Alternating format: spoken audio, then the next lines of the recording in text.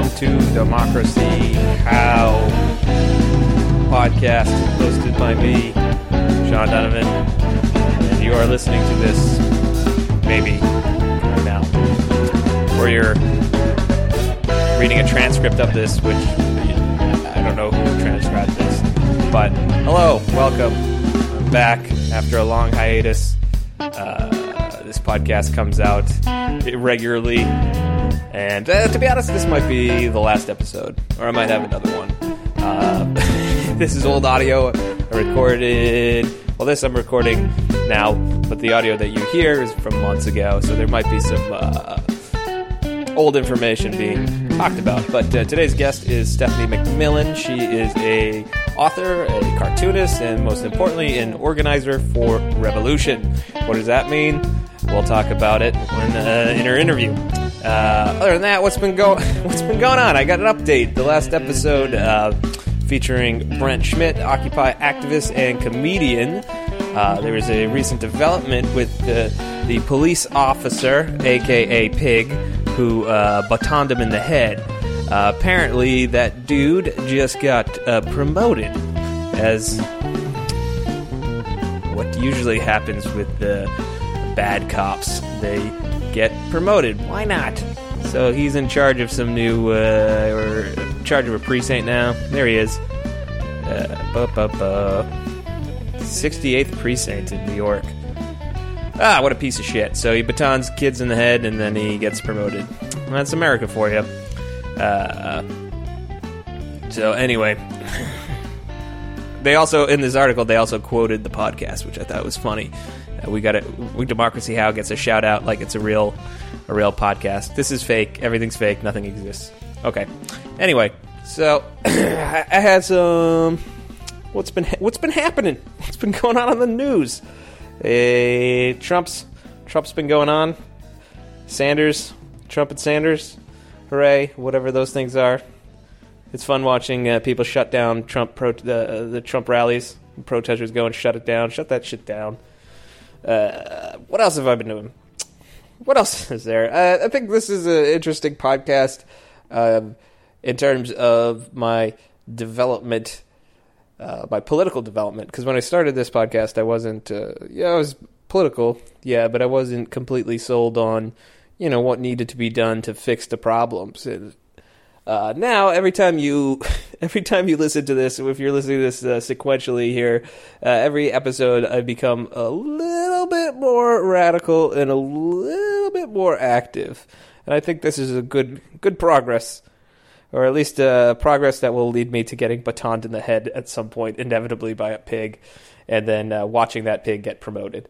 But yeah, so now I read a lot of books.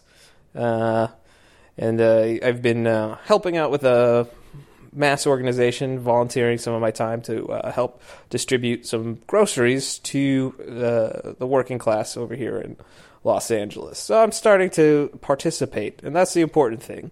And we talk about this. We'll talk about this with Stephanie when we get to the interview. How do you take theory and put it into practice? That's the huge thing. So if we're talking about organizing people can't happen in a book. So you can learn and read as much Marx as you want, and that's a good thing. It's definitely good to have your theory and have your knowledge of history and economics and politics and all that stuff, but you have to take it out of the textbook at some point, because if you're going to organize anybody in any form to either resist capital or to overthrow the bourgeoisie, you got to hit the streets, you got to talk to people face to face, and you got to try and do something to politicize them and get them on your side. So I'm taking baby steps in that direction. What will come of it? Who knows? But I'm probably early death. I'm going with that. So I have some old audio here from some people. I thought it would be an interesting thing, and it turned out to be not that interesting. So I only have a couple of them. I wanted to get the idea, or get the people's idea of who the working class is. Like, who makes up the working class is a term I throw around a lot, and it gets thrown around a lot in the media too, when you watch like these idiots campaigning, and they always speak to working class or the middle class. But what does that actually mean? and do people know what it means? And I talked to a few people, not too many, and I got their ideas. The thing is, I'll play the audio, and then we'll get back to it. But more or less anybody who has a job sort of seems to identify as being working class. That was a trend I started to pick up on. But let's play the audio. Hello. Hello. How's it going? Good. Okay, so today I'm just asking people about what makes up the working class. Like, who makes it up? What kind of jobs? What would you say? I'd say in today's time, anybody that has a job is the working class. Anybody that's out there getting a paycheck to live. But that you wouldn't extend that to like CEOs or like people making millions of dollars, would you? No, because that's to me. If you're looking at what a class is, you can look at rich, poor, middle. When it comes to just working class, just that title, that's everybody. Yeah. Okay. Well, thank you very much. Yeah. Hello. How's it going? It's going well. Cool. So today we're just talking about what the working class is. Like what do you think makes up the working class? What kind of jobs? I'm thinking that the typical 8 to 5 Monday through Friday jobs. Yeah, like office work or just any kind of work, like any kind of work that's not something like a CEO or something. Like so, pretty much anyone who's not like a boss. Yeah, is pretty much makes up the working class. Okay. That's my perception of it. Yes. Okay, cool. Well, thank you very much. Hello. So I'm just asking people today what they think constitutes the working class. Like what kind of jobs constitute the working class? What do you think? Probably downtown. Working downtown? Well, I mean, my girlfriend does flowers and stuff down there. She works in the flower district. So. Yeah, so you'd classify that as working class? Well, it's hard to say something like that. It's hard to say. Yeah, it's just like, because it's, I'm just trying to get a poll of like what people think. But would you constitute like CEOs and like... My dad worked for Porsche for 37 years. Yeah. But besides that, I don't know, because I've been a street person my whole life, which is, it's totally different side of the border. Right. So, but it's hard to say. Yeah. Probably, I guess, white-collar workers, wouldn't you say, would be what it would be? I would say blue-collar workers are more working class than white-collar, yeah. All right. Well, that makes sense. That makes sense. All right. Well, thank you very much. All right. Hello. Hi. How's it going? Good. So today's episode is about the working class. How would you define the working class? Like what kind of jobs make up the working class? Well, I guess it's more of the blue-collar jobs, the hardworking people who just earns the minimum wage, and they're the people who are unappreciated in the workforce, and I think that's my definition of a working class. So like more like manual labor type? Yes. Yeah. Okay, cool. And would you consider yourself working class? Oh, yeah, definitely. Okay. What do you do? I'm a nurse. Oh, you're a nurse? Mm-hmm. Oh, it's a good job to have. I wipe ass and, Yeah. All right. Well, thank you very much. Thank you. All right. Back to me. A couple things there. Ugh. What a tool. I hate myself. Just listen to this audio. I'm like, man, I stink. Anyway, that was interesting. I thought I talked to the guy who self-identified as a street person for a while afterwards. I should have just got audio of him talking about his life, which was pretty awesome. But it was kind of off topic for this episode. Anyway, interesting dude. And people who live on the street, they're human beings. They're capable. They have thoughts and feelings and emotions, and they're not frightening, scary, bad people. Even though sometimes they may have mental health issues and not be all there. A lot of them are just, regular people. You can talk to them. It's okay. Anyway, so there's kind of a trend there. People thought that working class, just kind of anyone with a job, they seem like they excluded millionaires or like CEOs or bosses in management. But if we're talking about working class in a sort of Marxist sense, which is what I'm always talking about, anyway, the working class, it's not a 100% strict term. It's not rigid. It can, it's pliable in some ways, but mostly what it's talking about is Marx was talking about the material of our society, the material wealth of our society. So the commodities and raw materials, how do they come to be?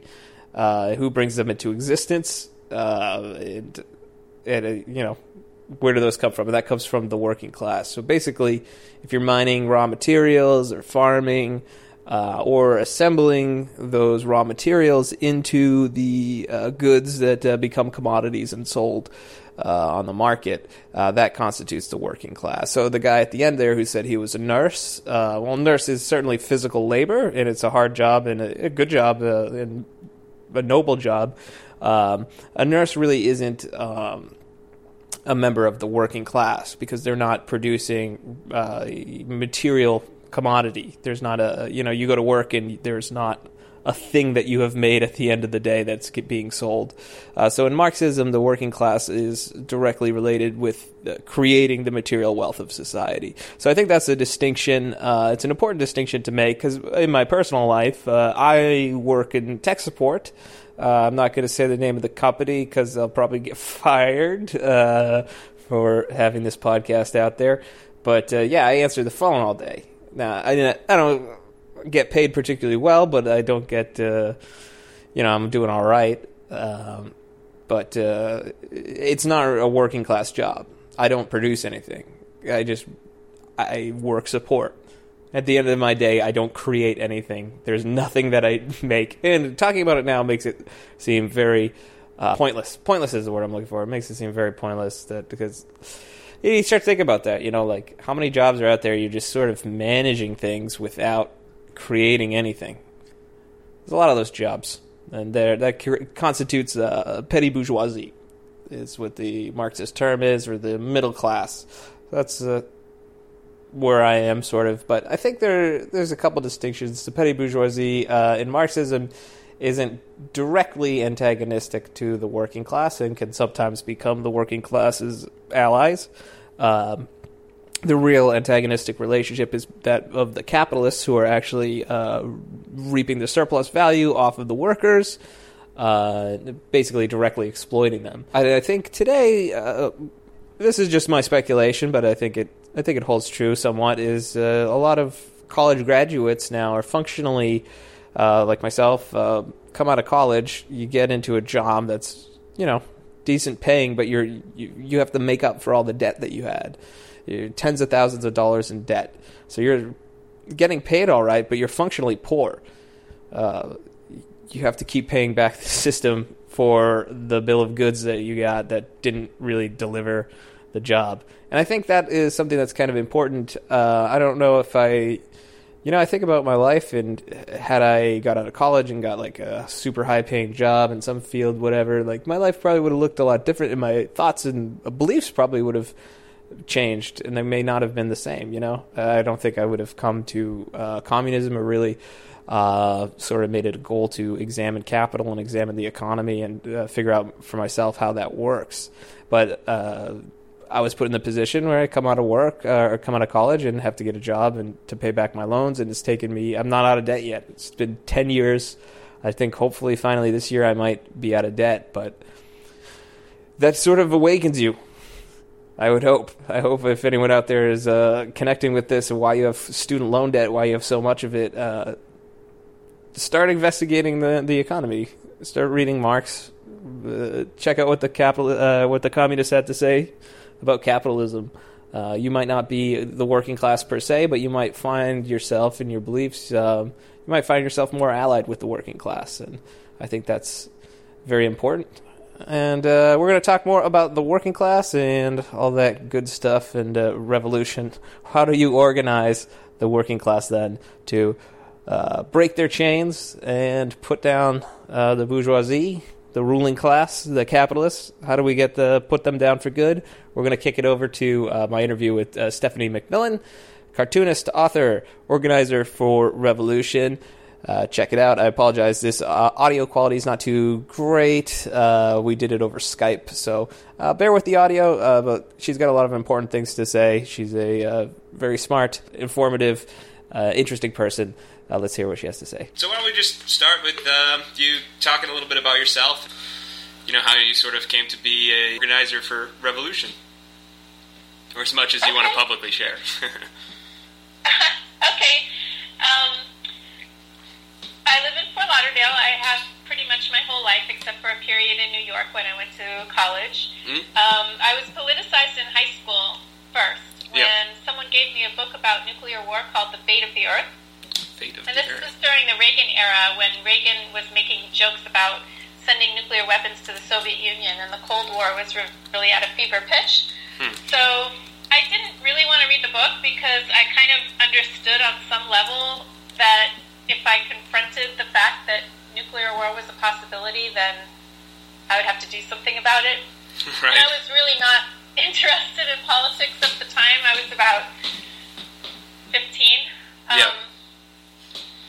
And the person who gave it to me kept bugging me about it. Like, you've got to read this. You've got to understand what's going on. You're part of the youth. You have a responsibility for the future.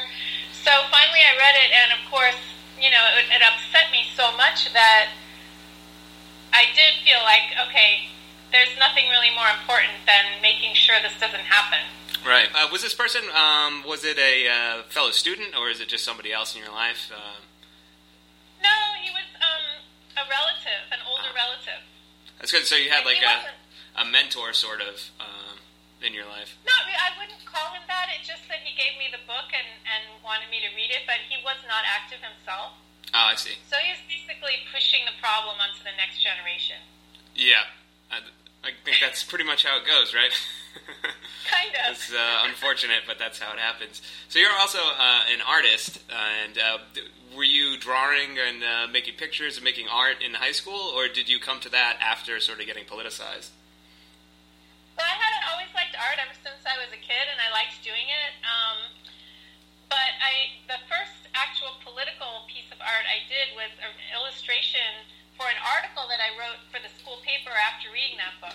Oh, interesting. And the article was to try to convince the other high school students that this was an important issue that they should worry about.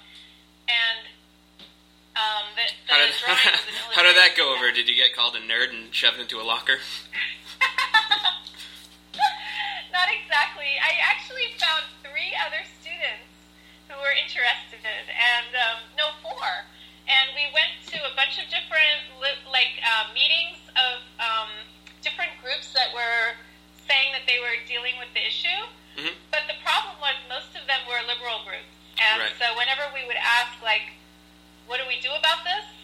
They would say, write your congressperson, sign this petition, write a letter to the editor of your paper.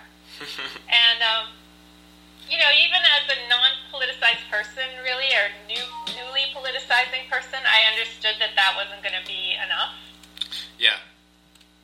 But I didn't know what could work. I mean, I had never heard of any other options.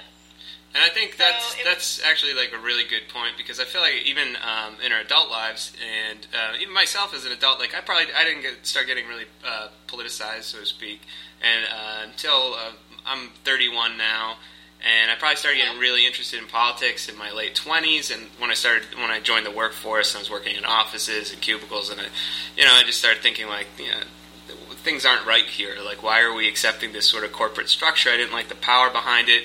And for a period of time, I would say my politics I started drifting towards the libertarian side of things, because that's what made most sense to me. And then it really only like a few years ago, I had a similar experience. A friend of mine sent me some books. Like, I didn't know he was like a sort of communist at the time. He never really made it public. But yeah, he sent me. I started talking about all these issues and stuff, and he sent me a bunch of books. He sent me Engels' Origins of the State and Private Property and the Family, in the other order that I said those. But yeah, Engels' book, and I read that, and I read People's History, and then from there I just started going over reading like all this stuff. Started getting into read the Manifesto and started reading Das Kapital. And then I really found something that, like, this is finally, because like the libertarian side of it didn't resolve all the things that all the inconsistencies that I saw in my my life. It didn't seem like it had any real answers. And then the communism with Marxism seems like it presented a more sort of a better understanding of the world. But yeah, I think it's hard to convince people that the system itself isn't going to address all the problems. So the solutions that are always presented, or the sort of quote-unquote rational solutions that are presented, are always go to the system for anything. So you write your congressman, you try and petition, you do all these things through these supposed peaceful means or all these other things. But really it's just a way of sort of like venting. You vent, and then nothing really happens.Maybe you get piecemeal at best. Exactly. But it's hard to overcome people because there really is, especially in the class level, like if you're coming from, a, so to speak, middle class family, it's hard to see that your class position might be clouding your judgment because the system kind of mostly works for you. So you think the reasonable solution is just to write your congressman. Right, or even if you start to understand that that's not working, unless somebody really points out something else, it's hard to conceptualize. Like, the first time I met somebody who talked to me about revolution, it was like my mind was blown. Yeah. It's like, oh, this isn't something that just happens long ago and far away, but we could actually do this ourselves. Yeah, I think that's important too, is like the concept of revolution isn't in the past, it's always going on. Yeah. And to think that this is something we can accomplish if we work for it and organize for it, that was a turning point for me. Yeah, and so you consider yourself an organizer for revolution. Would you say that's accurate? Yeah. Mm-hmm. And without, I don't know how much you want to share, but what exactly does that entail, and how would you get people? Like, so somebody convinced you that, hey, this is what we need to do. What's your pitch? Like, how do you get other people involved, and how do you do the organizing? And so what's to be done? What is the work to be done? Well, I think that's a huge question, and there are a lot of things that we need to be doing. But I think at the heart of all of them is the working class needs to be organized. Mm-hmm. So I think we need to be out there building organizations at different political levels, by which I mean revolutionary organizations that are explicitly about that. Mm-hmm. But for those who are not really there yet, I think intermediate level organizations and mass level organizations that are built around issues at a lower level of political unity, or a broader level, I should say, that still are addressing the fundamental conflict between capital and labor. Mm-hmm. So struggles around workplace issues, organizing workers to control their own organizations and run them themselves, and to struggle for their rights and better conditions, and in that process, master the practice of struggle, for their class interests. Mm-hmm. And one of the things that I liked, so I read your book, you're also an author, wrote the book Capitalism Must Die, and I really enjoyed that book, and it's sort of like, it's, for people listening, is to check it out. It's like a good primer on sort of what communism is, and it also has your great illustrations in there. And I think it's really important, because if you go back, and I would recommend that people do read, as much as you can about this stuff. Read Marx, read Engels, read everybody that you can.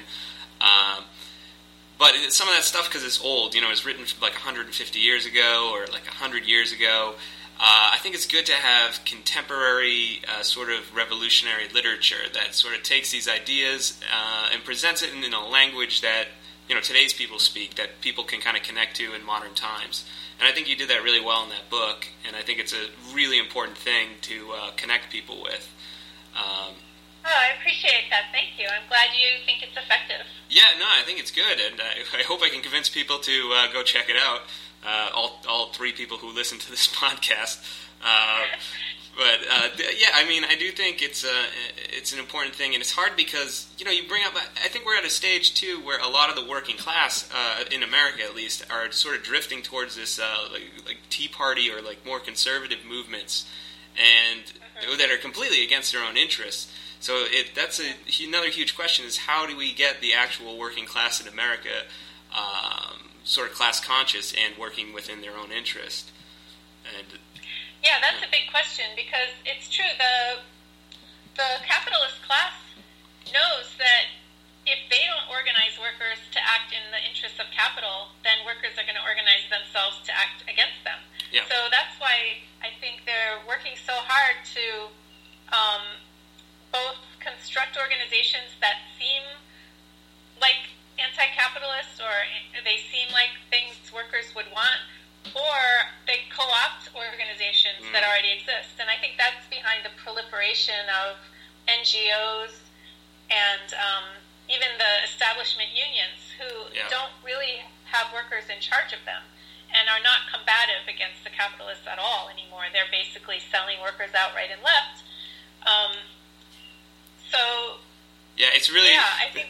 Labor unions now are, I mean, they're, of course, being like in a labor union is as a worker is better than not having a job where you're not in one.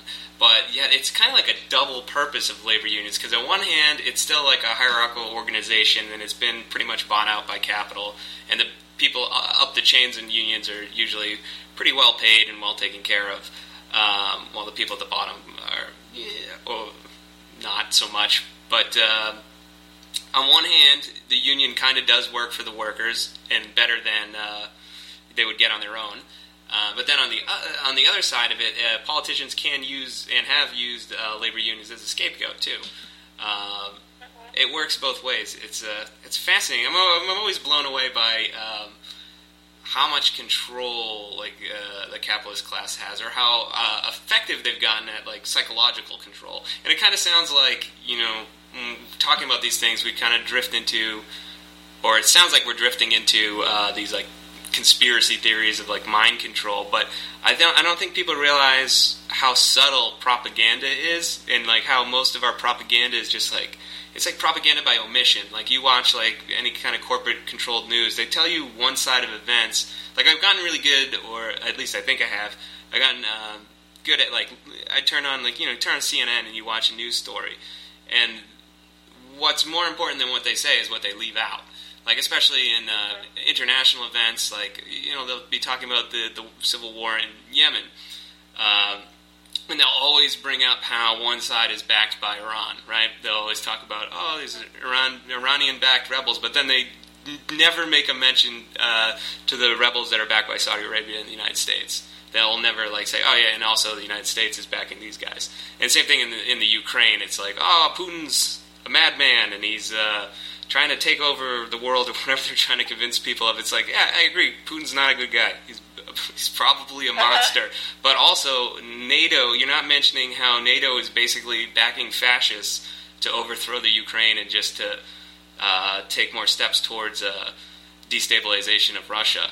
And, when we talk about these things, it's kind of hard not to sound conspiracy theory-like. You know what I mean? Yeah.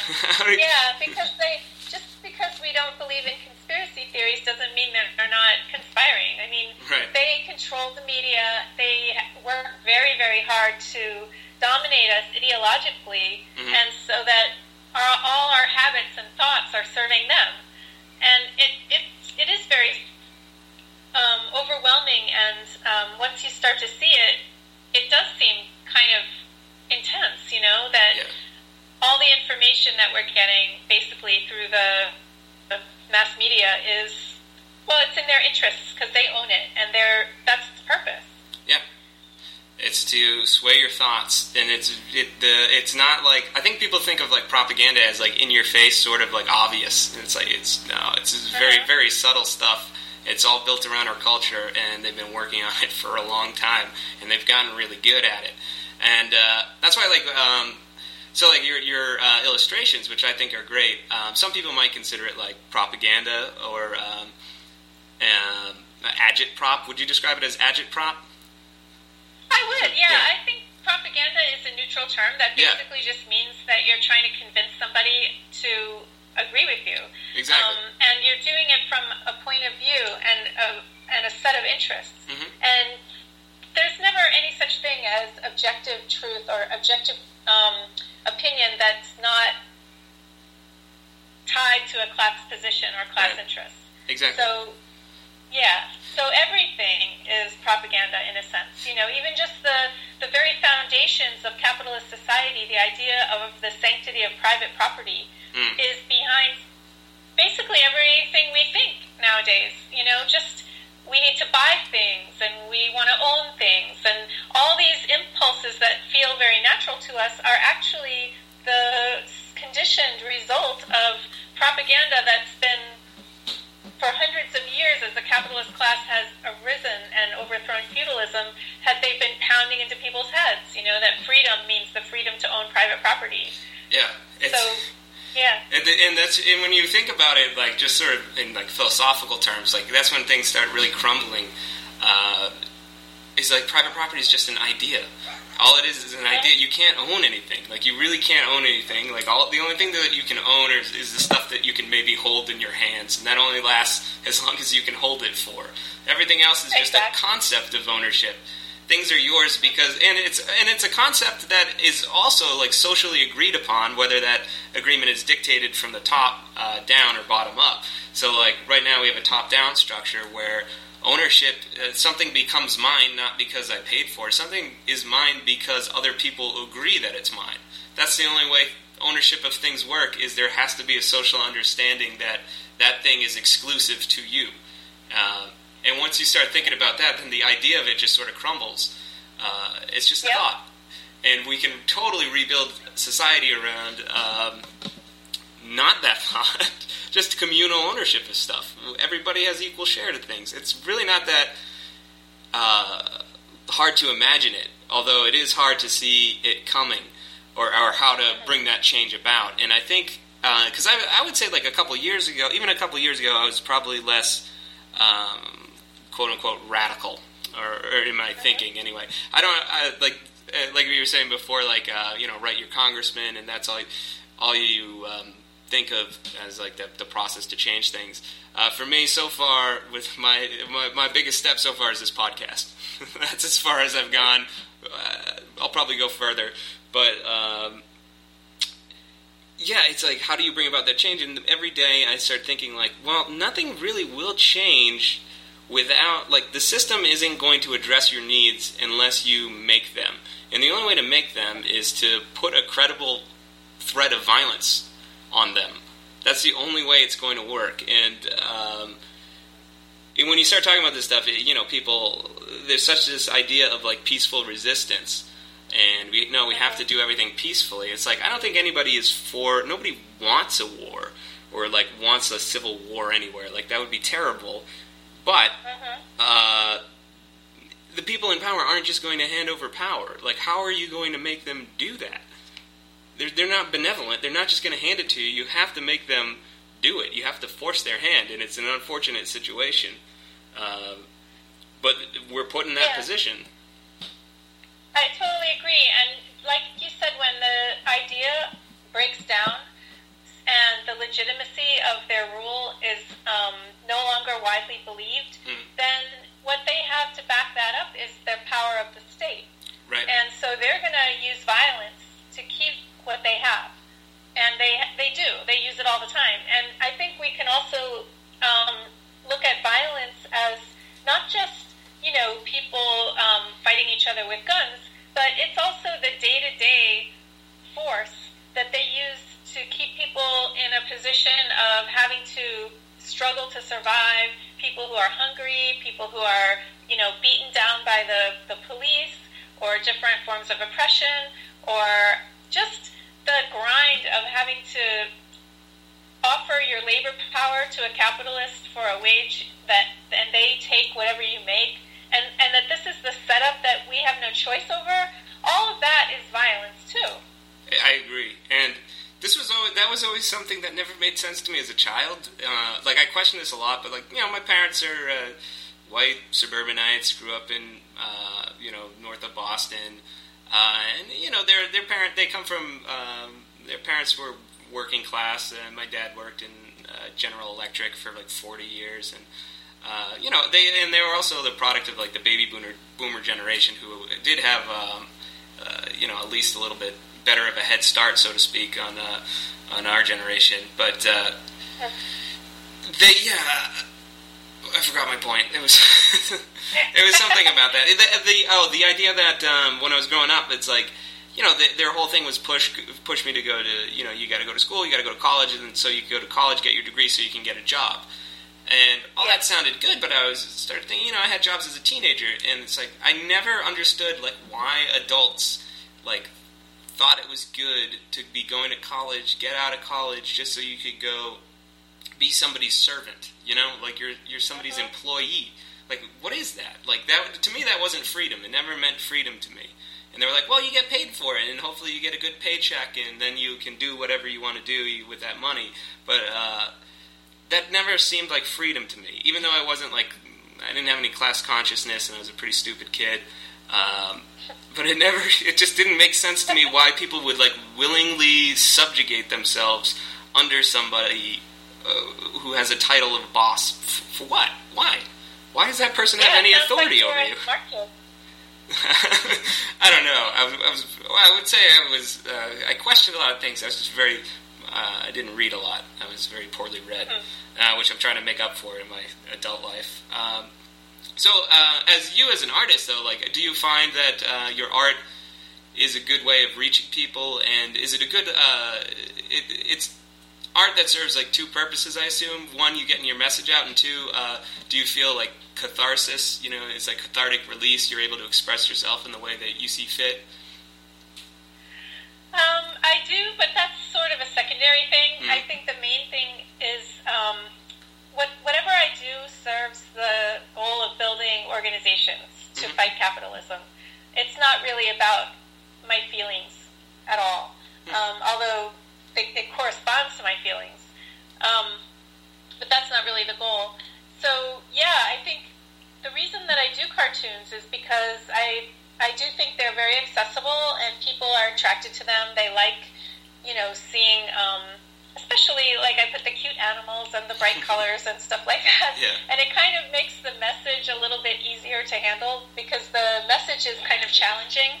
Right. And a lot of people don't really want to hear difficult things about, what it's going to take to actually make changes. So I consciously combined those difficult messages with the accessible images in order to try to reach more people and have it be easily shared. And it's something I think people can not just appreciate themselves, but share with other people and more easily than say longer theoretical pieces, although those are important too.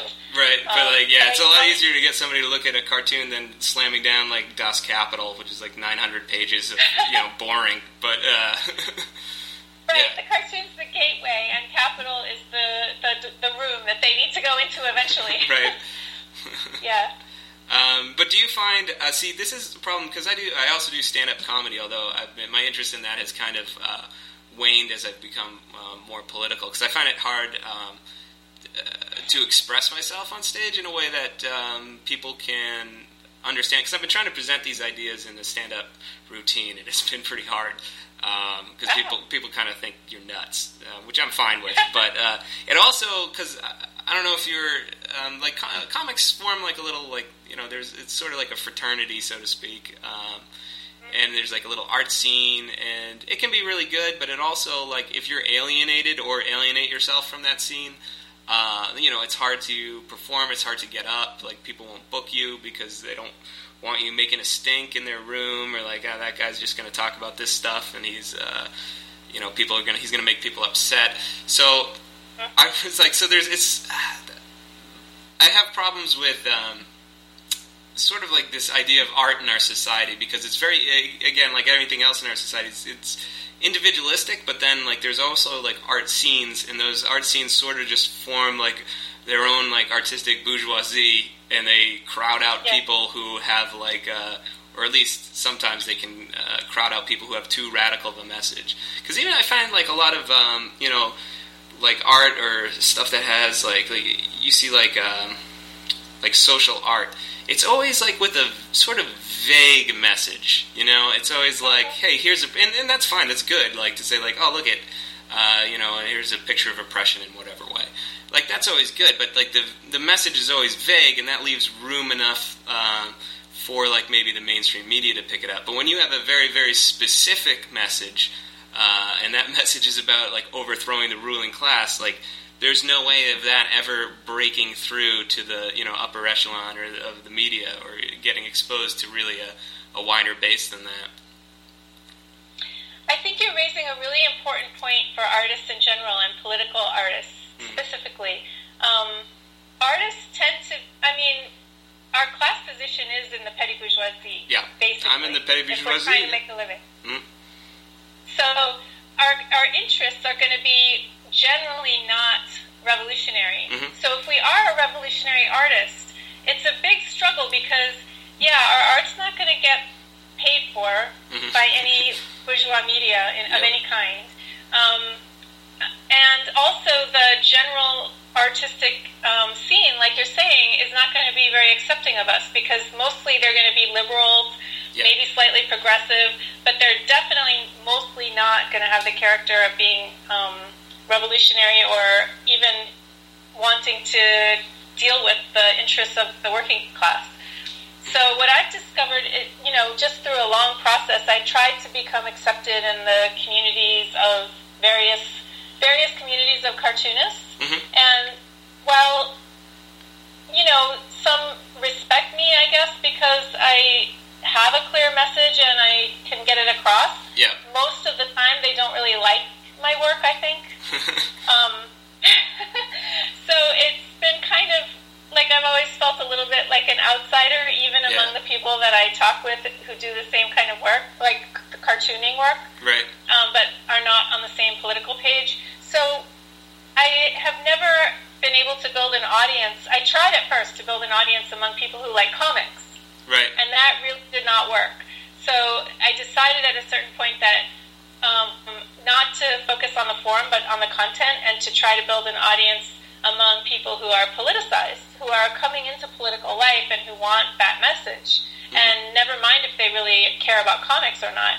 So that has worked like a million times better, because I think those are the readers who really appreciate what I'm trying to say, as opposed to caring about the form. Right. And that might help you as well, like if instead of going to a comic club where most people just want to hear stupid jokes about, farts dieting and dicks or whatever. To find venues where people are already trying to build something politically and then bring comedy into that mix. Yeah. You have a good sense of humor. Sometimes, sometimes some communists are, very serious people who you can joke with, but then certain things it's like, all right. But and I think this also gets to a good point because, and this podcast, by the way, is put out by a very funny comic in Progressive, and he runs this internet radio site, Crab Diving. If anybody's listening on crabdiving.com, and he's been very nice enough to host my communist corner over here. With the progressives, it's like because we both I would say myself and my progressive friends, we all sort of want capitalism to be overthrown and we want it done. But the way of getting there is just a different philosophy. Progressives mostly see they see that activism is important. Protesting is important in getting, but they still see we need a political candidate. And a few years ago, I would have totally been for Bernie Sanders running for president. Currently, I think Bernie Sanders is clearly the best candidate out of a horrible bunch of people. But I think progressives see him as now he's the answer, but. I the more I read, the more I think there's nothing that he can really do. What can he even do? Say he even gets elected, what can he do? Right. Congress would stop him from doing most of the things that he would probably want to do. Most of his, I'm sure he has some nice reforms that he wants to do. But how is he actually going to enact that? Especially with the Republican Congress, it's not going to happen. Well, exactly. And I think this brings up the difference between revolutionary thought and then reformism. If you want to talk on that. Yeah, I totally agree with you. Bernie Sanders, it doesn't matter how sincere he is or how much he wants to help people. Within the framework of capitalism, you're not going to get socialism. You can't elect socialism in a capitalist framework. They are not going to hand over power to and completely transform their mode of production and put the working class in power through their state apparatus. It just won't happen. So I think we really need to be constructing our alternative to that. The only way forward into a different kind of mode of production that will eliminate class divisions and eliminate oppression and exploitation is by the working class building itself up organizationally and becoming capable of running society. There's really no shortcut to that, and there's no path to that through reforms. All that Bernie Sanders will be able to do is bring certain small reforms. But capital itself needs to grow. That's how it functions. It needs to exploit. That's how it functions. And it's going to do that no matter who is in office. And it will do whatever it has to do to survive and keep accumulating for that class.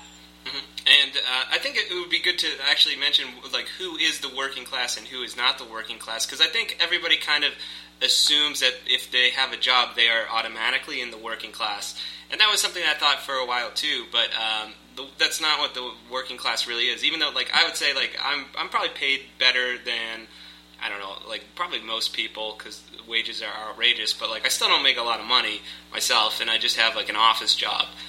But office jobs really aren't working class. Can you describe what the working class really is? Because I think you did this good in Capitalism Must Die.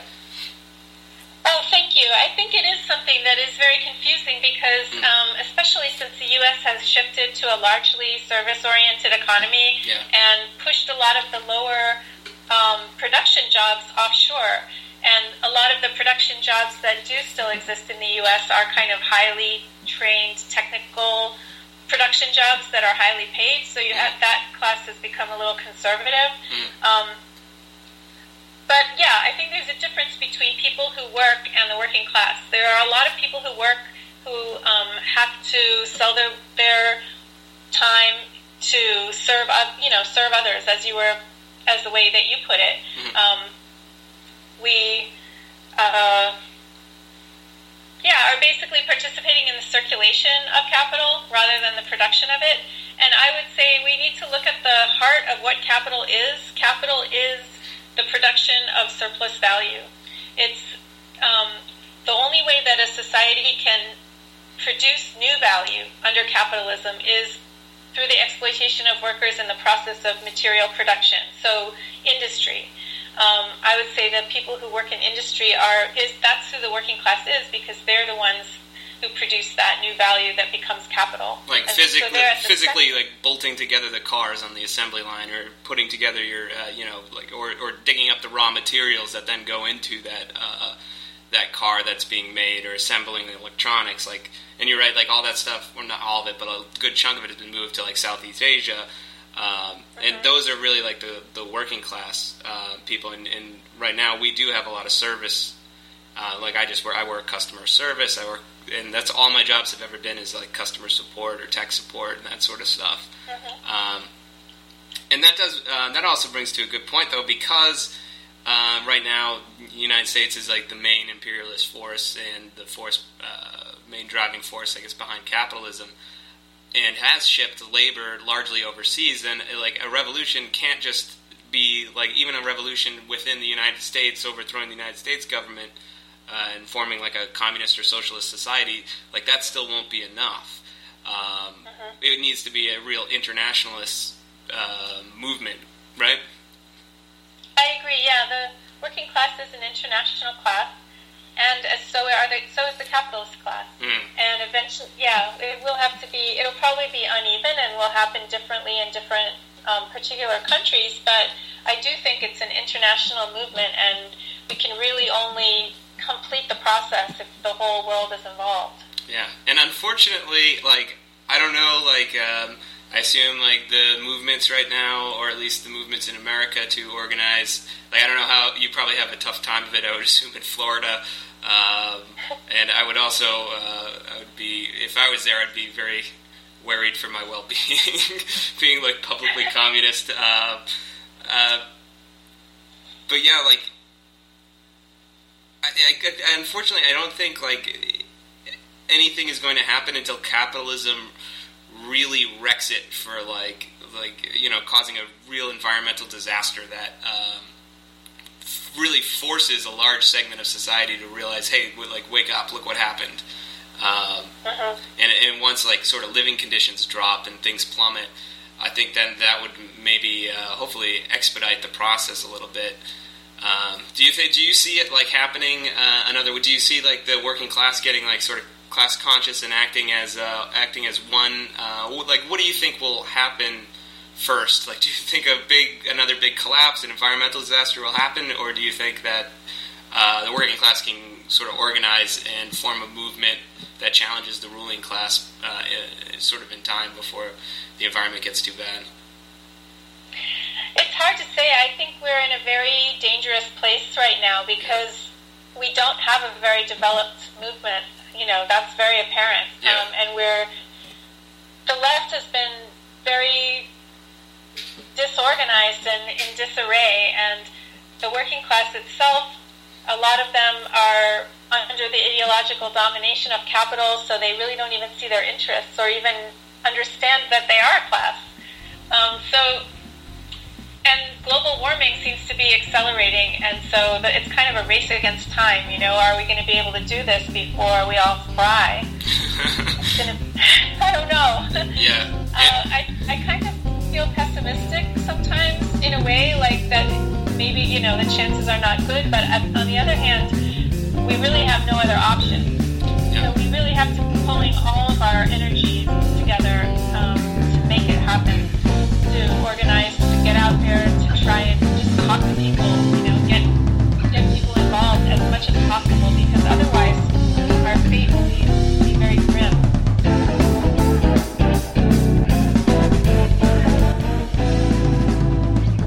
All right.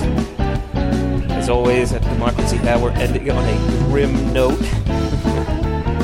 Climate change destroying the planet. That concludes this week's episode of Democracy How! We're going to pick up next week with the rest of my interview with Stephanie McMillan. Check out her work, her cartoons. She publishes cartoons at workersstruggle.org, skewednews.net, and also her own website, stephaniemcmillan.org. stephaniemcmillan.org. Check out her book, Capitalism Must Die. It's a good read, good primer on Marxism. You might put into context some of these things that I say on this podcast, and it's more illustrative, so it helps rather than my vague rambling about it. All right, thanks for listening. Tune in next week. Goodbye.